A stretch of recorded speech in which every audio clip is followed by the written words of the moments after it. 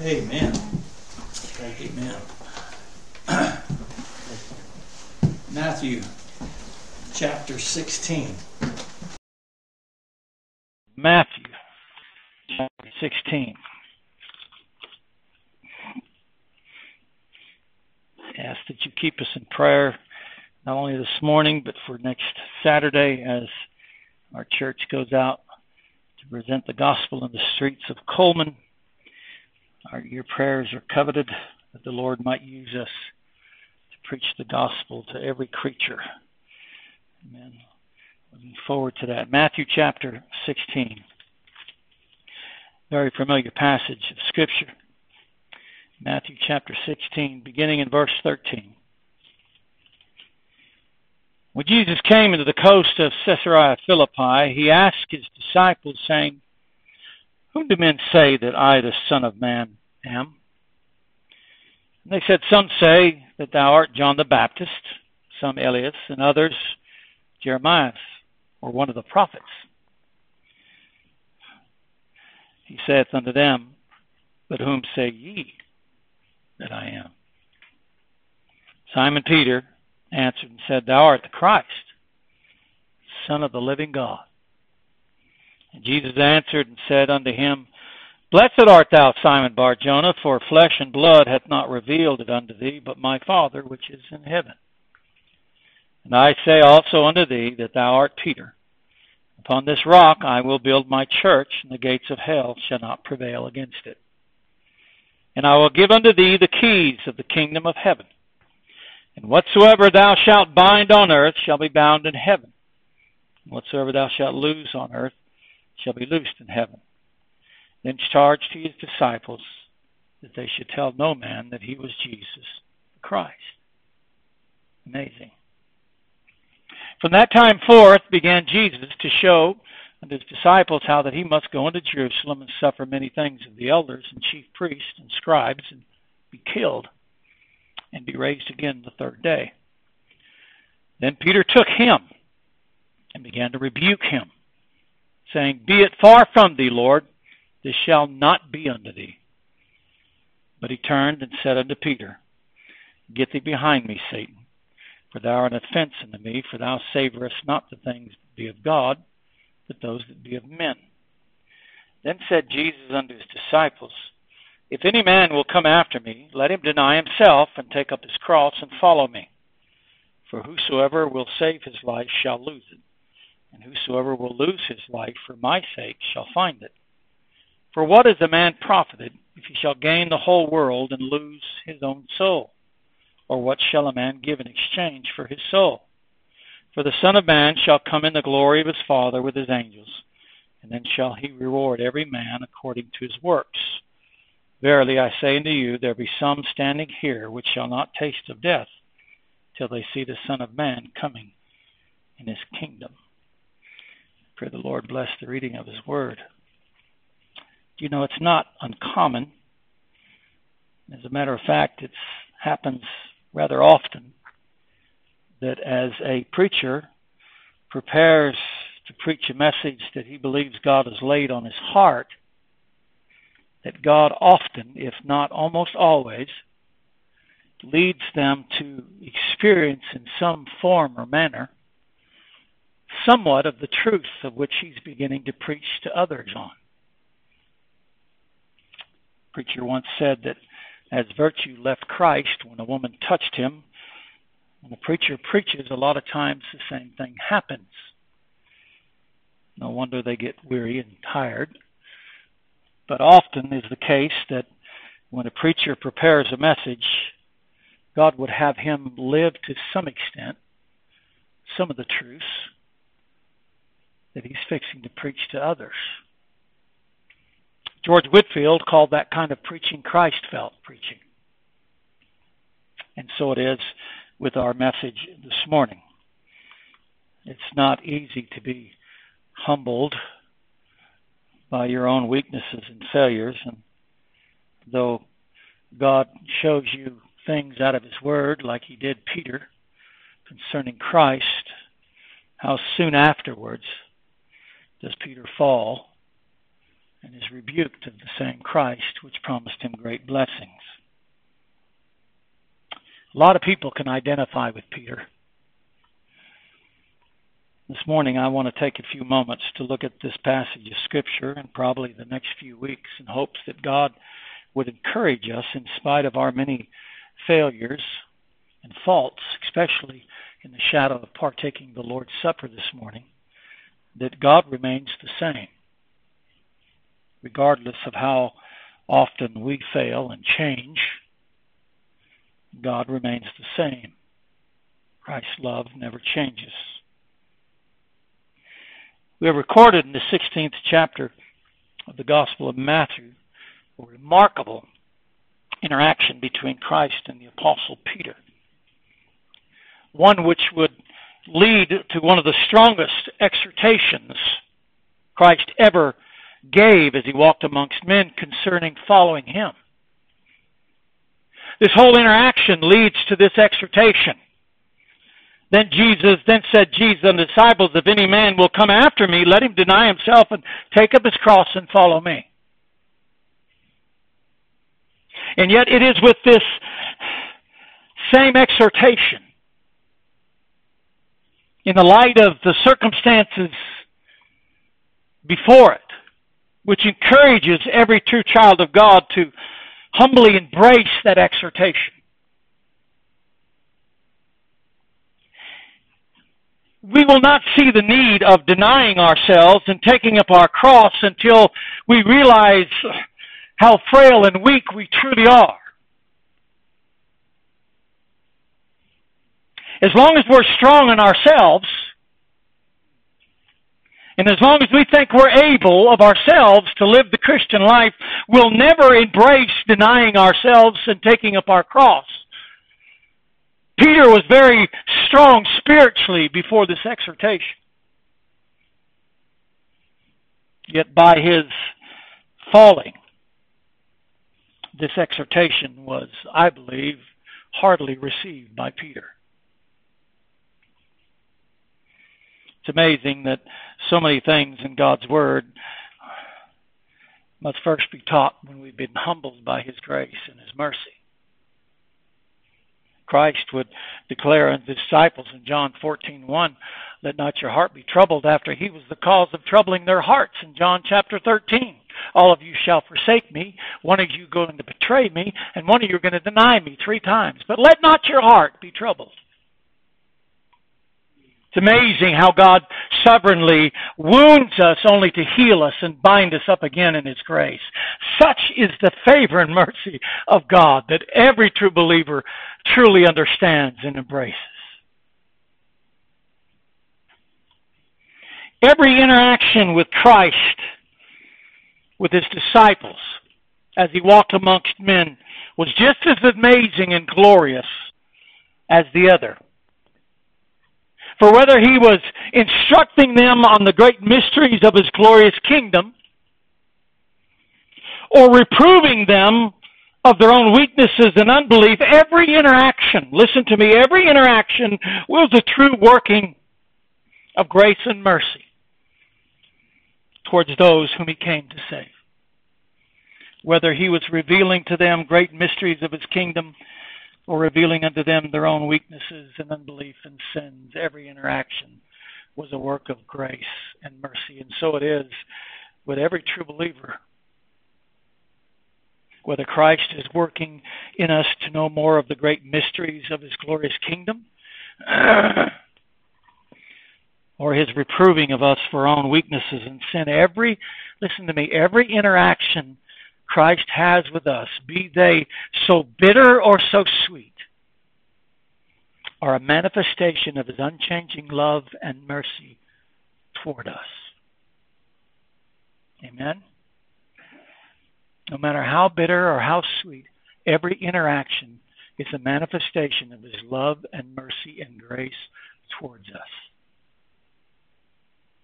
Therefore, we know that all things work together for good to them that love God, to them who are the called according to His purpose. Unbeknown to Peter and the disciples, it was Christ who sovereignly and providentially led this conversation. With his asking of whom men say that I am, Christ would stir up the heart of Peter. Nothing is unknown to God. Christ was not taken by surprise by Peter's standing in front of him and rebuking of him. Christ knew what was in Peter's heart, just like Christ knows what is in our heart. And as hard and as bitter as this rebuke of Christ was for Peter, it was necessary in order for Peter and his disciples and all of us this morning to embrace this divine exhortation of denying ourselves and carrying our cross.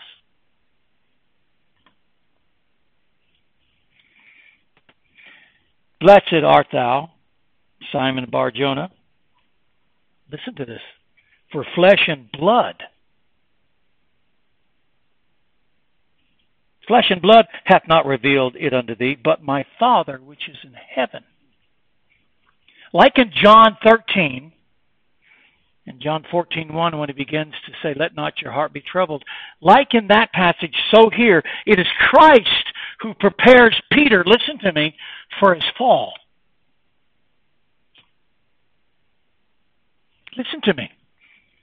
I want to impart to you something that's taken me years to learn, and I hope and pray it doesn't take you as long. There was something in Peter that was still amiss. And Christ is the only one that knew how to get rid of that, how to redeem Peter from that. There's always something in us, in our hearts and our minds, that are in opposition to Christ and the truths of God. And God knows that. We might not even be aware of it, like Peter was certainly not aware of it, but he knows it's there. He knows it can be a hindrance. And so God, out of his love and mercy and his grace, though it might be bittersweet, will reveal unto us those things that hinder us from following him fully. That is the mercy and grace of God which we so hardly embrace and love. This is why the psalmist cried out, search my heart and see if there's any wicked way in me, and lead me, for I know not how to go in the way of righteousness. We embrace that. As bitter as it might oftentimes be, we embrace that. Blessed art thou. Yet how quickly he would savor those things that be of flesh and blood.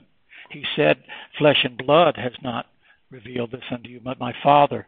But quickly, in verse 23, he says, now you're savoring the things that be of men or flesh and blood. It's almost as though Peter is taken to the third heaven only to be brought down very low. And beloved, that's a biblical principle that we as Christians must seek to learn while we're still young. Because you'll never get over that. You will never get over that lesson. It will always be one God will perpetually use in our hearts and our lives because we're so prone, like Peter, to be confident in ourselves. God sometimes will take us up to the third heaven so that we might understand what it is to be brought low. We bring not ourselves low. We think too highly of ourselves. Amazing how God tenderly and also at the same time very harshly deals with Peter. And yet Peter knows by the end of it that it all worked together for good. For you see, dearly beloved, I don't want to get ahead of myself. The greatest opposition and hindrance to our following Christ is self. Do you know that? If any man will come after me, and we'll be looking at the next week or so. If any man will come after me, if you're going to come after me, deny yourself. Why? That's the greatest hindrance. That's the greatest hindrance in opposition to following Christ is ourselves. And beloved, we're too weak and frail and selfish and sinful and unable to deal with self. Yet Christ isn't. And he does it lovingly, yet sometimes very harshly, but for our own good. Just like chastisement in Hebrews 12 is not pleasant. I'm sure every time that you chastened your child, afterwards they didn't look up at you and say, that felt so good. It doesn't. But Scripture explains it. But afterwards, when you had time to consider it, it yieldeth the peaceable fruits of righteousness. A child of God must learn that at an early age. Because it's a lesson we'll never get over.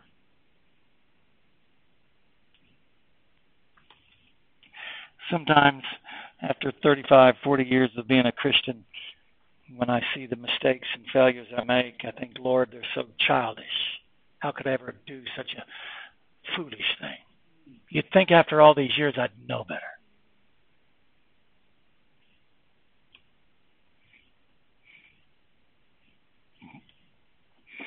Verily, every man at his best state is altogether, wholly, entirely, at his best state, vanity. And then the psalmist says, Selah. We have no confidence in the flesh. For the hypocrite, such a divine truth is very disturbing. He despises it. He thinks too much of himself. But for a Christian who's come to know himself to be the greatest opposition and hindrance to falling to Christ, he embraces that. He embraces when Christ scrutinizes the things that he does that are not right. He embraces the fact that God is truthful with him and honest. We tend not to be truthful and honest. We tend to deceive. Not Christ.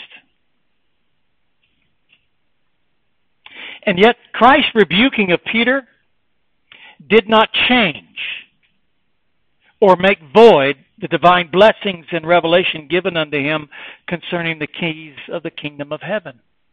Christ had said in the previous verses that he's blessed and that he would give him the keys of the kingdom of heaven. And even though Peter gets himself into trouble and Christ sternly rebukes him, even using the phrase, Satan, get thee behind me, Satan, it didn't make void what Christ had already given to Peter.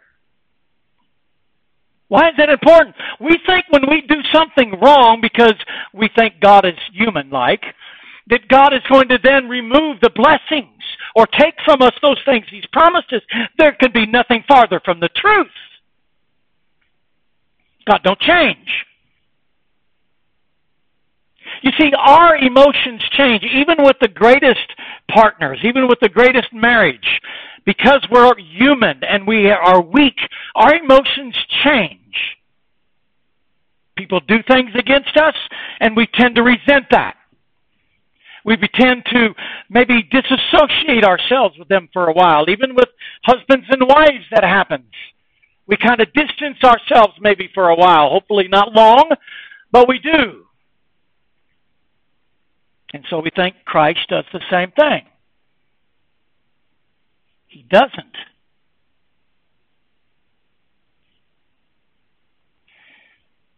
God's promises and God's blessings, as well as, if not much more, his great love and mercy for his own, are not contingent or conditional upon what we do or say. It's not contingent or conditional on our being faithful. Listen to me. I want you to understand this. Because Peter's getting sternly rebuked here. Had nothing to do with God Christ gave him earlier. That blessing was true. Christ wasn't lying to him. True, Christ knew that he was setting him up for a fall, but only that he could learn something. But it did not change the blessing that Christ gave to Peter. God's promises, and you've got to embrace that. You've got to study that. You've got to pray over this until it's really cemented in your hearts and your minds. Nothing you and I can do or say can change the promises of God, can alter the love and mercy of God for us in Christ. Nothing, because they're all solely founded upon Christ. And beloved, this is a promise, a divine promise many Christians struggle with in this day and age. I did as a younger Christian. And Satan, our adversary, the accuser of the brethren, will often use that to keep us under a guilt complex. We must be careful that we do not listen to the wrong voice. The promises and blessings that Christ had given unto Peter in the previous verses, Peter's falling or getting rebuked by Christ didn't change that.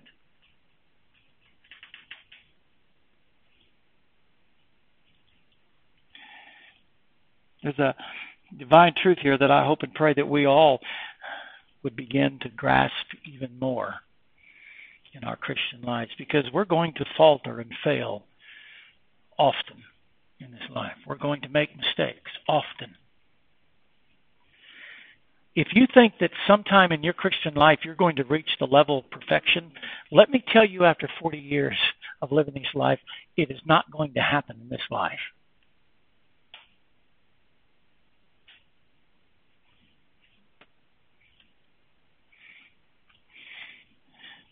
Peter's a great example of that.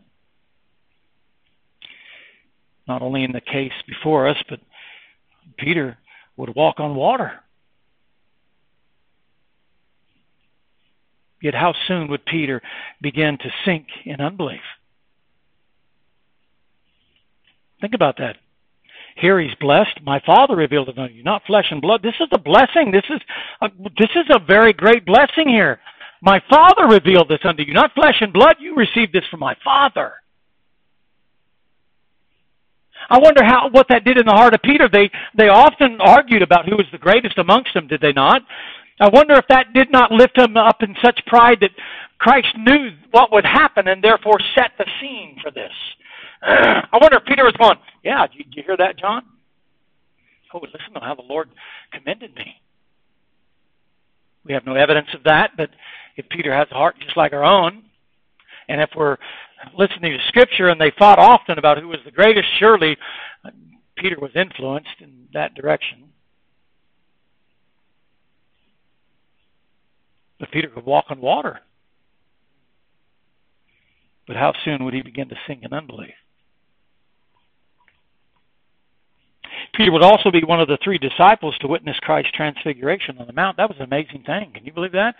Christ is transfigured right before their eyes, and Elijah and Moses standing there. What an amazing blessing. Yet only quickly after that to be admonished from heaven for speaking unwisely. Let me build 3 temples. God the Father says, no, Moses and Elijah might be good, but they're not the ones you should be looking to. Him. As we'll see in a few minutes, they lifted their eyes up after they fell on the face, being so afraid, lifted up, and they saw no man. Elijah and Moses was gone. Only Jesus.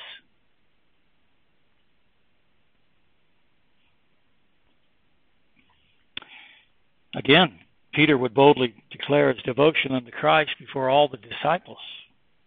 Remember when he said, oh, the others might deny you, but I'll never do that. Only shortly afterwards to deny him, not 1, not 2, but 3 times. And then we have our text. After receiving one of the greatest blessings and commendations from Christ, he soon finds himself being rebuked for his savoring the things of men and not of God. Is that not much like ourselves? When sometimes we read Scripture and it's like God has opened up heaven to us and we bask ourselves in the Word of God. It's like, oh man, this is great, brother. This is wonderful. Look what God's shown me. I've been so blessed by that. Only shortly afterwards to realize that we're just as weak and frail. And doesn't that often happen to the believer?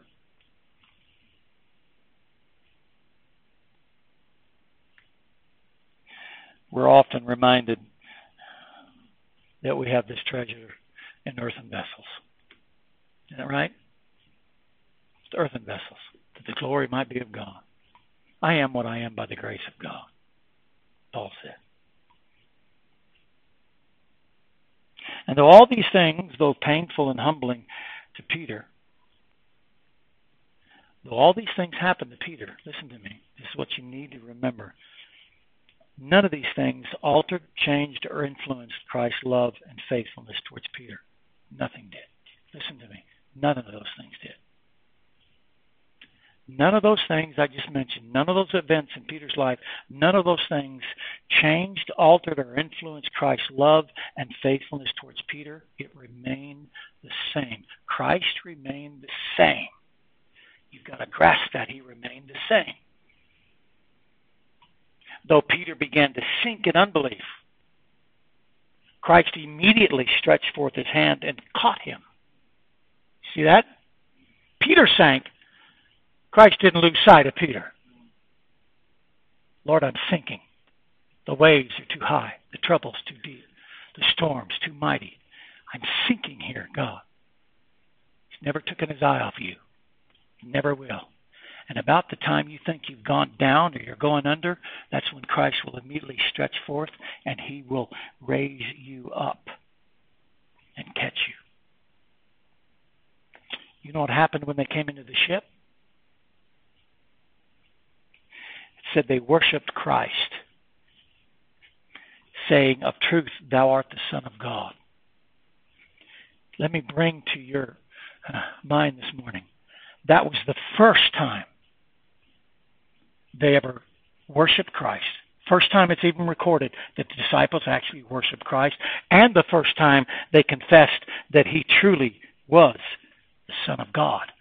So you see, though he walked on water, it was through his sinking that they learned even more about Christ and themselves. You following me? Sometimes it's with our sinking. Why do you think Isaiah says he dwells with those of a humble and contrite spirit? That's where we see most of God, when we're at our lowest. And the believer embraces that. He's not ashamed of it. He doesn't reject that. First time they worshiped Christ and confessed he was the Son of God. And though he was admonished from heaven, the transfiguration on the mount, afterwards, when they fell on their face because they were so afraid, the Bible says they lifted their eyes and saw no man save Jesus only. Saw no man save Jesus only.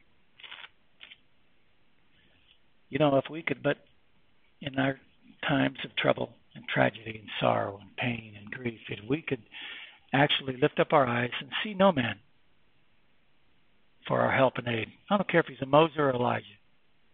See no man save Jesus only. That's all you need. I see no man to help me. Remember the man by the pool said, there's no man to help me. And like we said in prayer meetings sometimes when we suffer pain and sorrow and agony, we too as Christians feel the same way. And you know what? Sometimes providentially that is exactly God's divine providence to teach us to see no man but Jesus. No man but Jesus. Though his denying of Christ 3 times caused Peter to weep bitterly, yet afterwards Christ would lovingly assure Peter or reassure Peter of his love for Christ. And I want to emphasize that, because the text in Scripture gives us to believe that Peter wasn't doubting Christ's love for him. Peter was doubting his own love for Christ. Lovest thou me? Lord, you know I love you. Lovest thou me more than all of these? Lord, you know I love you. Lovest thou me? Peter was grieved and said, Lord, thou knowest all things. You know I love you. He reassured Peter of Peter's love for Christ. You see, sometimes because of our own weaknesses and failures and sins, we begin to believe we don't love Christ as we ought. And our love for him is weak and unworthy. And Christ will come and reassure our hearts of our love for Christ. You see, when we're at our lowest, we see Christ at his greatest. It's a biblical truth. And in our text, Christ in rebuking Peter would declare the true cost of following him. You see, all these events in the life of Peter prove the unchanging love, mercy, and grace of God in Christ Jesus. That though our weaknesses and sins be ever so many, and though we falter and fail in many trials of our faith, Christ's love and mercy for us will never change, but will forever remain faithful and sure. This is what we need to learn first and foremost from this text. Paul said in Hebrews 10:23, let us hold fast the profession of our faith without wavering. Now listen to his words. Let us hold fast. There's a responsibility. The profession of our faith without wavering. But Lord, how can I hold fast? How can I hold something so precious without wavering? Paul gives the answer in the same verse. For he is faithful. He promised. You see that? The only way we can hold fast our profession of faith without wavering is with an assurance that he's faithful. He's faithful. That promised. What if I let go? What if I slip? Christ will immediately stretch forth his arm and catch us up.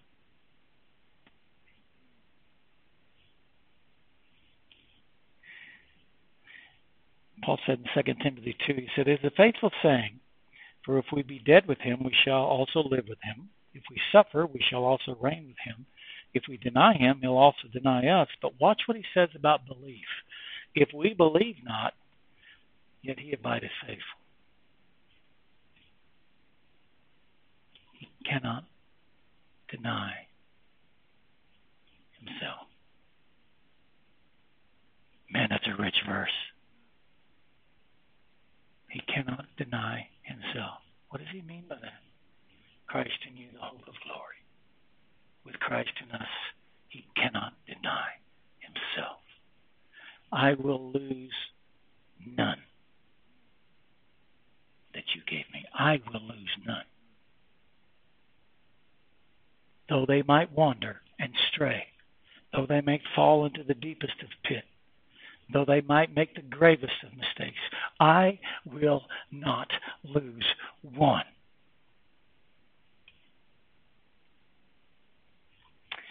You know what? There's not a true Christian in the entire history of the world since salvation, since God. There's not a true Christian that regretted one time being a Christian.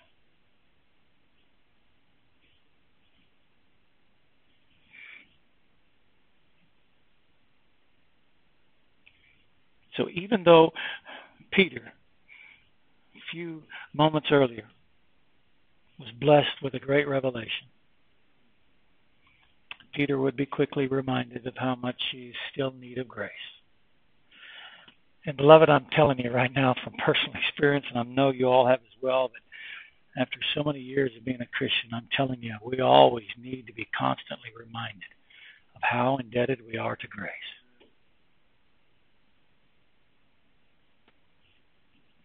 My administrator at the end of the week, it was a really tough week for everybody there at work, but he said, it's Friday, it's been a tough week. I said, yeah, it's been a tough week.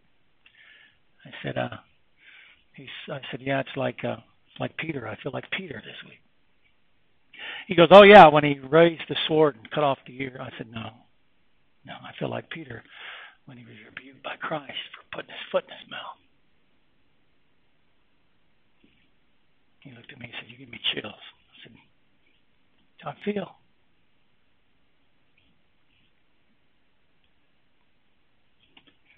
But I'm telling you, there's something very sweet and precious when God is doing the humbling. We are encouraged to humble ourselves before God, but when God humbles and you sense and feel the tenderness of His mercy and grace, even though it might be bittersweet,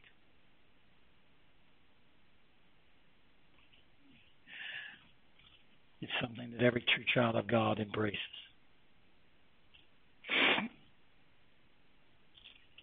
Peter was taught, as well as every disciple, as every Christian, Peter was taught a glorious lesson from his falling. Because of that, we can actually thank Peter. But what I want us to remember this morning before we partake of the Lord's Supper in closing, I want us to humbly learn of Christ. Listen to me carefully. For many would condemn and even ostracize Peter for such things. Do you know that? Peter denied the Lord 3 times. You know how many Christians in this day and age would excommunicate him from the church? Would have nothing more to do with him. How dare you do something like that? When he got rebuked by Christ, and the Lord speaks directly to Satan through him, most churches will say, we don't want nothing to do with this Peter.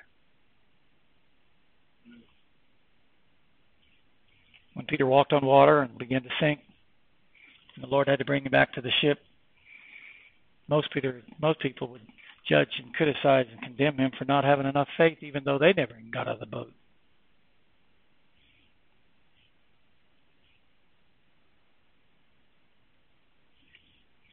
To deny Christ 3 times, to be rebuked by Christ, to lack faith in walking water. People, even Christians, dearly beloved, have condemned others for far lesser sins and faults. Do you know that? Why can't we learn of Christ? What do we believe forgiving 7 times 70 truly means? If we were treated by Christ the way we treat other Christians who offend and sin against us, we would be in a very, very bad. Don't you think? Christ, I'm rephrase that. If Christ treated us like we treat others, let's learn from Christ.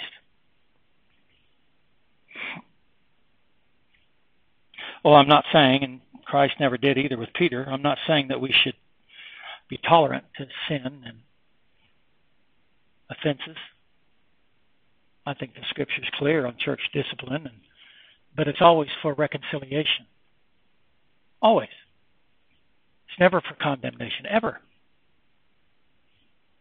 Even the situation in the church at Corinth. He to turn his body over to Satan that he might be reconciled.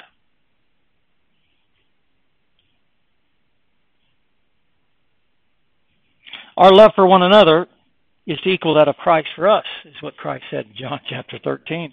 So why can't we follow Christ's example with Peter? I have loved thee with an everlasting love, Jeremiah 31:3 says. I have loved thee, not with a passing or a fickle love, not a momentary impulse, or a love contingent on anything you do or limited by time itself. I have loved thee with an everlasting love, one that cannot change nor be influenced by time or circumstances. For it stems from Christ himself, who has promised never to leave. I always love that latter part, even more than the first, or forsake us. Forsake us. You see, Peter made a grave mistake in our text, one which called on Christ to sternly rebuke him. And yet, from that, we learn a lesson of denying ourselves and taking up our cross. Because of that. Next week, I want to continue in our text. I want to kind of examine just a little bit why Peter. Why does it seem like Peter seems to always be the one that Christ puts focus on when somebody fails? I mean, good, you see John calling down lightning from heaven. I know, fire from heaven. I know that's a mistake. You see doubting Thomas. You see a few of them. But Peter just seems like he's imminent, like he's, some reason, God has put the light on him. Why Peter? Peter was a pillar. Right? I'm going to look at that next week. To whom much is given, much is required. You see, Peter was a pillar. And anyone that stands up as a pillar is going to be more condemned and criticized by others. So with that said, do not bring an accusation against an elder unless you have 2 or 3 witnesses. Why? Because he's in the light. And his faults are going to be much more exalted than those who hide in the shadows of the congregation. Why? Because he's standing up. Peter got in trouble a lot because Peter was the outspoken voice of the disciples. He was the one that, who do they say I am? Oh, I'll tell you who you are. I won't deny you. I'll walk out on water. Anybody that's going to be a leader better be ready for opposition, because you're in the limelight. It comes with the calling. Amen. So maybe we learn from that, and next week we'll look further into that. Amen. And I hope and pray that we'll learn from that the blessings of denying ourselves and taking up a cross and not savoring the things that be of men. Amen. Let's pray. Heavenly Father, we do thank you, Lord, for this introduction this morning into this passage of Scripture, though we might learn something of the interactions between Christ and Peter, so that, Lord, we might be able to embrace this divine exhortation which came as a result of this. Father, Peter was truly, his heart was set because of you to receive this divine exhortation. When you rebuked him, Lord, we thank you that, Lord, you bring us low that we might be able to receive thy truths. The meek, it's the meek that you will show thy salvation. And I pray, dear God, that you'd help us to embrace the lessons learned from our text. Help us, Lord God, to realize the blessings of denying that which is the greatest opposition to following you, ourself. And Lord, that taking up our cross,